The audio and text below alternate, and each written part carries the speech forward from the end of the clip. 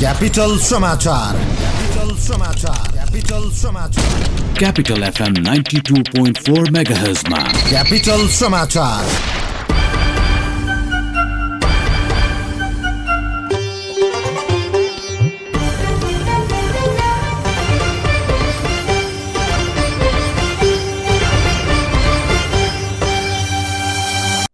नमस्कार, बिहान 9 बजेको क्यापिटल समाचारमा स्वागत छ। उपस्थित भएका छौं सहकर्मी वीरेन्द्र र सितासमा। सुरुमा मुख्य समाचारका शीर्षकहरू।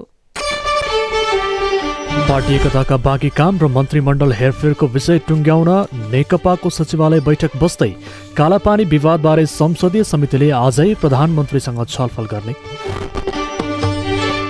आसन्न प्रतिनिधि र प्रदेशसभाको उपनिर्वाचनमा 64 जना उम्मेद्वार चुनावी प्रतिस्पर्धामा आयोगले आज चुनाव चिन्ह प्रदान गर्दै। इराकमा जारी सरकार विरोधी प्रदर्शनमा मारिनेको संख्या 100 भन्दा बढी पुग्यो। हिंसा रोक्न अन्तर्राष्ट्रिय मानवाधिकारवादी संस्थाहरूको अपिल। र अन्डर 19 च्यालेन्जर्स एक दिवसीय सिरिजमा नेपालले आज भारत येल्लो टिमसँग प्रतिस्पर्धा गर्दै एभिसी सेन्ट्रल जोन भलिबलमा किर्गिस्तानसँग भिड्ने।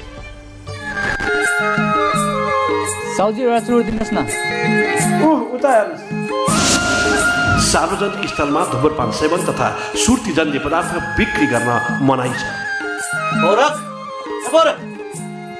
हजुर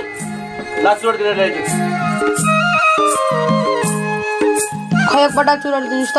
कति वर्ष पुग्यो बाबु? 12। पढ्न आउँछ? किन नआउनु बाबु? त्यसो भए त्यो पढ त। 18 वर्षभन्दा मुनिका केटाकेटीहरूलाई धुम्रपान तथा सुर्तीजन्य पदार्थ बिक्री वितरण नगरौँ। ओहो, कस्तो चुरोट खान मन लाग्यो। गर्भवती महिलालाई धुम्रपान तथा सुर्तीजन्य पदार्थ बिक्री गर्न मनाइ छ।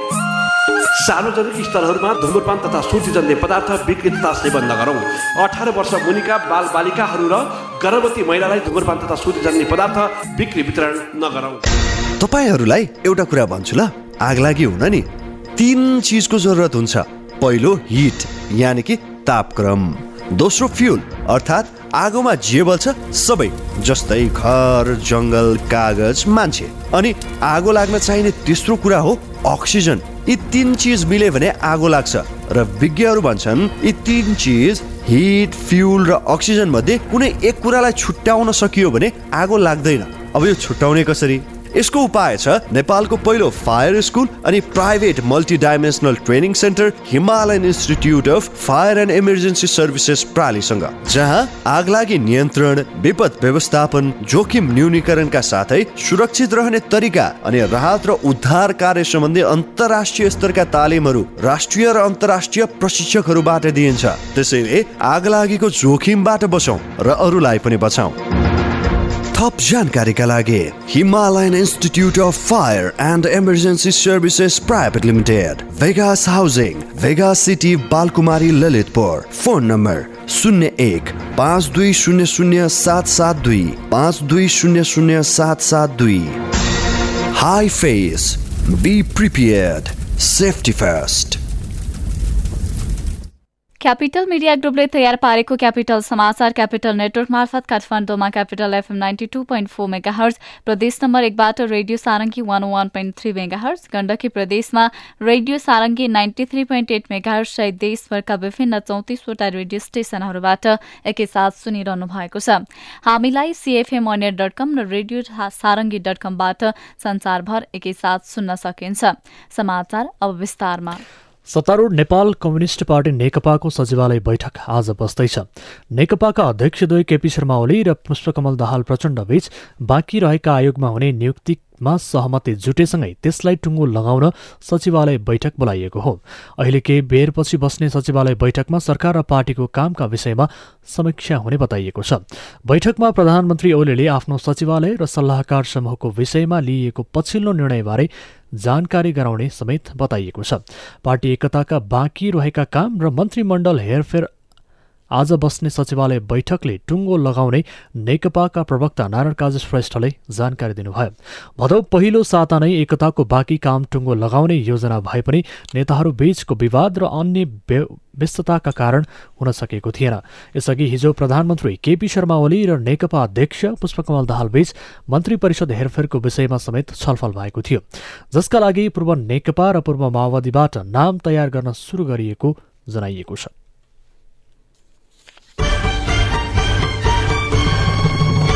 भारतले जारी गरेको नक्सामा नेपाली भूभाग कालापानी समावेश भएको विषयमा संसदको राज्य व्यवस्था तथा सुशासन समितिले आज प्रधानमन्त्री केपी शर्मा ओलीसँग छलफल गर्ने भएको छ।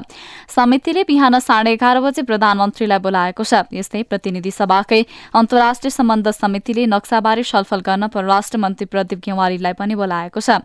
दुवै समितिले एकै विषयमा फरक फरक छलफल गर्न लागेको बताइएको छ। निर्वाचन आयोगले आगामी मङ्सिर 14 गते हुन लागेको प्रतिनिधि सभा र प्रदेशसभाको उपनिर्वाचनका लागि आज चुनाव चिन्ह प्रदान गर्ने भएको छ। हिजो अन्तिम नामावली प्रकाशन गर्दै आयोगले उनीहरूलाई आज चुनाव चिन्ह प्रदान गरिने जनाएको हो। आयोगका अनुसार प्रतिनिधि सभा र प्रदेशसभाको उपनिर्वाचन कुल 64 जना उम्मेद्वारले प्रतिस्पर्धा गर्ने भएका छन्।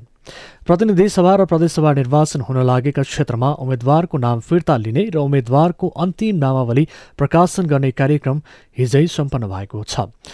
मुख्य निर्वाचन अधिकृतको कार्यालय कास्कीमा प्रतिनिधि सभा सदस्यतर्फ मनोनयन दर्ता भएका विभिन्न राजनैतिक दलका 11 र स्वतन्त्र 11 मध्ये स्वतन्त्र उम्मेद्वार पुरुषोत्तम खनालले उम्मेदवारी फिर्ता लिएका छन्। उनको उम्मेदवारी फिर्ता लगत्तै 21 जना उम्मेद्वारको अन्तिम नामावली प्रकाशन गरिएको छ। यस्तै मुख्य निर्वाचन अधिकृतको कार्यालय भक्तपुरमा विभिन्न राजनैतिक दलका 9 र स्वतन्त्र 10 गरी 19 जना उम्मेद्वारले प्रतिस्पर्धा गर्नेछन्। बागलुङमा राजनैतिक दलका 8 र स्वतन्त्र 2 गरी 10 तथा दाङमा राजनैतिक दलका 12 र स्वतन्त्र 2 गरी 14 जना उम्मेद्वारको अन्तिम नामावली प्रकाशन गरिएको आयोगले जनाएको छ। चिकित्सा शिक्षा सुधारका लागि अनसनरत डाक्टर गोविन्द केसीको अनसन आज 8औं दिन पनि जारी छ। उहाँको स्वास्थ्य अवस्था जटिल बनेपछि थप उपचारका लागि स्थानान्तरण गर्न डडेलधुरा अस्पतालले आग्रह गरेको छ। निजी घरबाट डडेलधुरा अस्पतालमा सारिनुभएका डाक्टर केसीको ब्लड प्रेसर घट्न लागेको, मुटुको चाल वृद्धि भई समस्या देखिएको, रगतमा अक्सिजनको मात्रा घटेको, मृगौलामा समस्या देखिएको डडेलधुरा अस्पतालले जनाएको छ। केसीको स्वास्थ्य जटिल बन्दै गएकाले अस्पतालले क्षमताभन्दा बाहिर गएको परिस्थितिलाई व्यवस्थापन गर्न नसक्ने स्पष्ट पारेको छ। यसैबीच डाक्टर केसीको समर्थनमा आजदेखि डडेलधुरामा सरकारी गाड़ीहरू अनिश्चितकालीन बन्द गरिने भएको छ। सदरमुकामको बस पार्कदेखि तुफान डाँडासम्म टाउकोमा कालोपट्टी बाँधेर संघर्षलाई निरन्तरता दिने नागरिक आन्दोलन संघर्ष समितिले जनाएको छ। यस्तै भोलि सुदूरपश्चिमको प्रसिद्ध जात्रा उग्रतारा मेलाका दिन मन्दिर परिसरमा प्रवेश हुने सबै स्थानमा हस्ताक्षर संकलन तथा ऐक्यबद्धताका लागि स्टल समेत राख्ने निर्णय भएको नागरिक समाज डडेलधुराका संयोजक रमेश जोशीले जानकारी दिनुभएको छ। उहाँको समर्थनमा डडेलधुरामा दिनदिनै प्रदर्शन भइरहेको छ।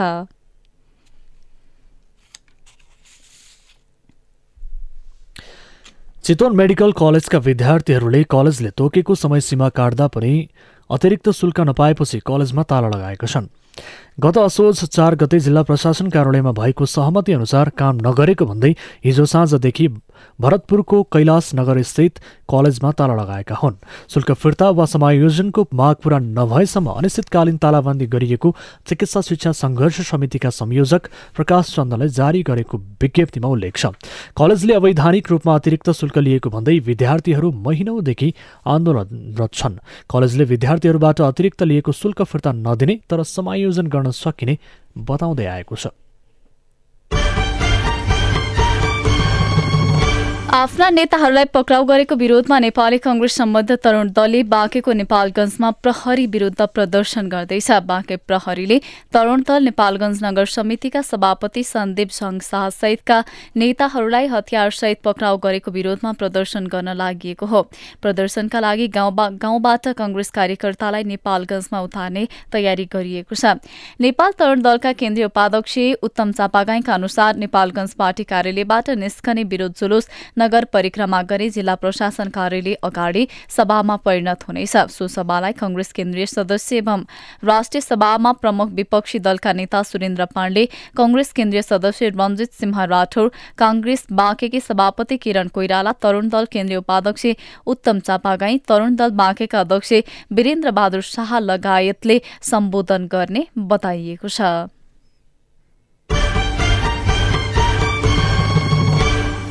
किराँत धर्मावलम्बीका महागुरू फाल्गुनन्दको 135औं जन्म जयन्ती विविध कार्यक्रम गरी मनाइँदैछ। विक्रम सम्वत 1942 कार्तिक 25 गते इलामको पश्चिमी क्षेत्र चुक्कीनाम्बामा जन्मिएका फाल्गुनन्दले समाज सुधारमा महत्वपूर्ण योगदान दिएका छन्। उनले किराँत धर्मावलम्बीहरूको मुन्धुमलाई लिखित रूपमा ल्याउन सुरुवात गरेका थिए। उनको पहलमा पाँचथरको चोक मागुमा विक्रम सम्वत 1988 गरिएको वृहत भेलाले सत्य धर्म मुचुल्का नामक निर्णयमा छोरी चेलीलाई छोरा समान शिक्षा अंश दिनुपर्ने, बलि प्रथा अन्त्य गर्नुपर्ने, आत्मनिर्भर बन्न स्वदेशी उत्पादनमा जोड दिनुपर्ने उल्लेख छ। करिब 9 वर्ष ब्रिटिस गोर्खा सैनिकमा बिताएका फाल्गुनन्दले सैनिक जीवनबाट फर्किएपछि समाज सुधार र धार्मिक कार्यमा जीवन बिताएका थिए। उनले समाज सुधारका लागि गरेको कार्यको सम्मान गर्दै सरकारले राष्ट्रिय विभूतिको रूपमा सम्मान गरेको छ। साथै कार्तिक 25मा किराँत धर्मावलम्बीहरूका लागि विदा दिने निर्णय गरेको छ। प्रदेश 1 को 8 नगरपालिका र 11 गाउँपालिका गरी 19 स्थानीय तहले कार्तिक 25मा सार्वजनिक विदा दिने निर्णय गरेको हुन्। कार्तिक 15 गते किराँत धर्मावलम्बीहरूले विविध कार्यक्रम पूजा गरी फाल्गुनन्द जयन्ती मनाउने गर्दछन्। बंगलादेशका राष्ट्रपति मोहम्मद अब्दुल हदिमको भोलिबाट हुने 4 दिने नेपाल भ्रमणको सन्दर्भमा राजधानीका विभिन्न ठाउँमा स्वागतद्वार खडा गरिएको छ। नेपालका राष्ट्रपति विद्यादेवी भण्डारीको निमन्त्रणामा उनी नेपाल आउन लागेका हुन्। उनी भोलि नेपाल आइपुग्ने र शुक्रबार स्वदेश फर्कने कार्यसूची रहेको छ। स्वागतका लागि नेपालका राष्ट्रपति भण्डारी र बंगलादेशका राष्ट्रपति हमिदको तस्विर राजधानीका विभिन्न स्थानमा बेजोलीको पोलमा टाँगिएको छ। उनले नेपाल भ्रमणका क्रममा राष्ट्रपति भण्डारीसँग द्विपक्षीय भेटवार्ता गर्नेछन्। बंगलादेशी राष्ट्रपति समक्ष उच्चस्तरका राजनैतिक नेताले समेत भेट गर्नेछन्। उनी नेपाल रहँदा पोखरा र काठमाडौँका विभिन्न पुरातात्विक महत्वका क्षेत्रमा परामर्श समेत गर्ने कार्यक्रम रहेको छ।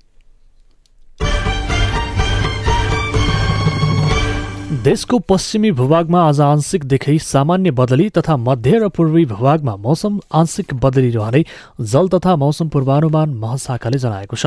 बाँकी भूभागमा मौसम सामान्यतया सफा रहने देखिएको छ। देशको पश्चिमी पहाडी भूभागको केही स्थानमा हल्का वर्षाको सम्भावना पनि देखिएको महाशाखाले जारी गरेको सूचनामा उल्लेख छ।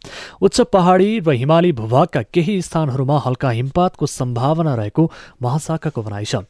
महाशाखाका अनुसार काठमाडौँ उपत्यकाको आजको अधिकतम तापक्रम 24.9 र न्यूनतम तापक्रम 11.2 डिग्री सेल्सियस रहेको जनाइएको छ।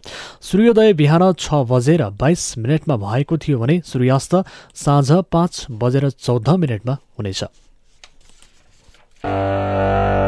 अन्तर्राष्ट्रिय समाचार।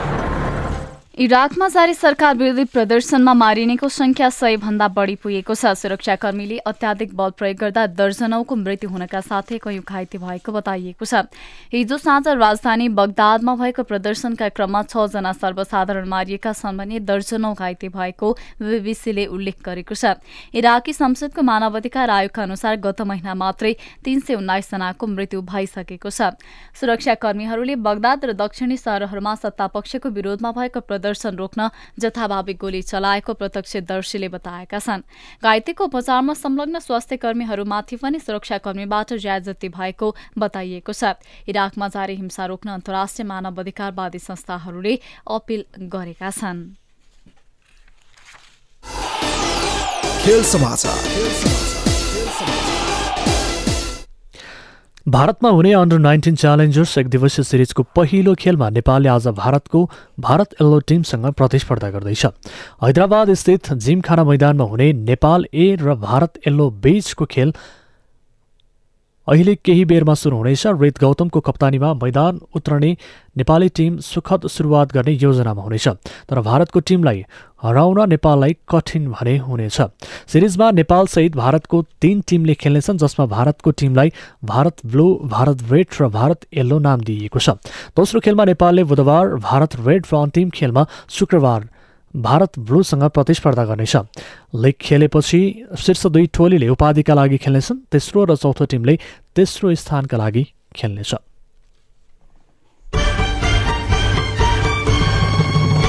र बंगलादेशमा जारी Asian volleyball confederation AVC central zone senior महिला भलिबल च्याम्पियनसिपको दोस्रो खेलमा नेपालले आज किर्जिस्तानसँग खेल्दैछ।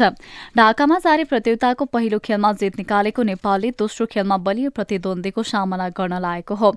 नेपाल र किर्जिस्तान बीचको खेल नेपाली समय अनुसार दिउँसो 1:15 बजेबाट शुरू हुनेछ। सहिद सुहार बर्दी इन्डोर स्टेडियममा नेपालले किर्जिस्तानलाई हराउँदै लगातार दोस्रो जितको खोजीमा हुनेछ। नेपालले पहिलो खेलमा अफगानिस्तानलाई 3-0 को सोझो सेटमा पराजित गरेको थियो। किर्जिस्तानपछि नेपालले भोलि आयोजक बंगलादेश र अन्तिम खेलमा नेपालले बुधबार मालदिप्सको सामना गर्नेछ। खेल समाचारसँगै बिहान 9 बजेको क्यापिटल समाचार सकियो। अन्त्यमा मुख्य समाचारका शीर्षकहरू। पार्टी एकताका बाँकी काम र मन्त्रीमण्डल हेरफेरको विषय टुङ्गो लगाउन नेकपाको सचिवालय बैठक बस्दै कालापानी विवादबारे संसदीय समितिले आजै प्रधानमन्त्रीसँग छलफल गर्ने। आसन्न प्रतिनिधि र प्रदेशसभाको उपनिर्वाचनमा 64 जना उम्मेद्वार चुनावी प्रतिस्पर्धामा आयोगले आज चुनाव चिन्ह प्रदान गर्दै। इराकमा जारी सरकार विरोधी प्रदर्शनमा मारिनेको संख्या 100 भन्दा बढी पुग्यो। हिंसा रोक्न अन्तर्राष्ट्रिय मानवाधिकारवादी संस्थाहरूको अपील। र अन्डर 19 च्यालेन्जर्स एक दिवसीय सिरिजमा नेपालले आज भारत येल्लो टिमसँग प्रतिस्पर्धा गर्दै एभिसी सेन्ट्रल जोन भलिबलमा किर्गिस्तानसँग भिड्ने। हवस् त बिहान 9 बजेको क्यापिटल समाचार यही सकिन्छ। हाम्रो अर्को बुलेटिन बिहान 10 बजे हुनेछ। अहिलेलाई सहकर्मी वीरेन्द्र र सितासमा बिदा हुन्छौँ। नमस्कार।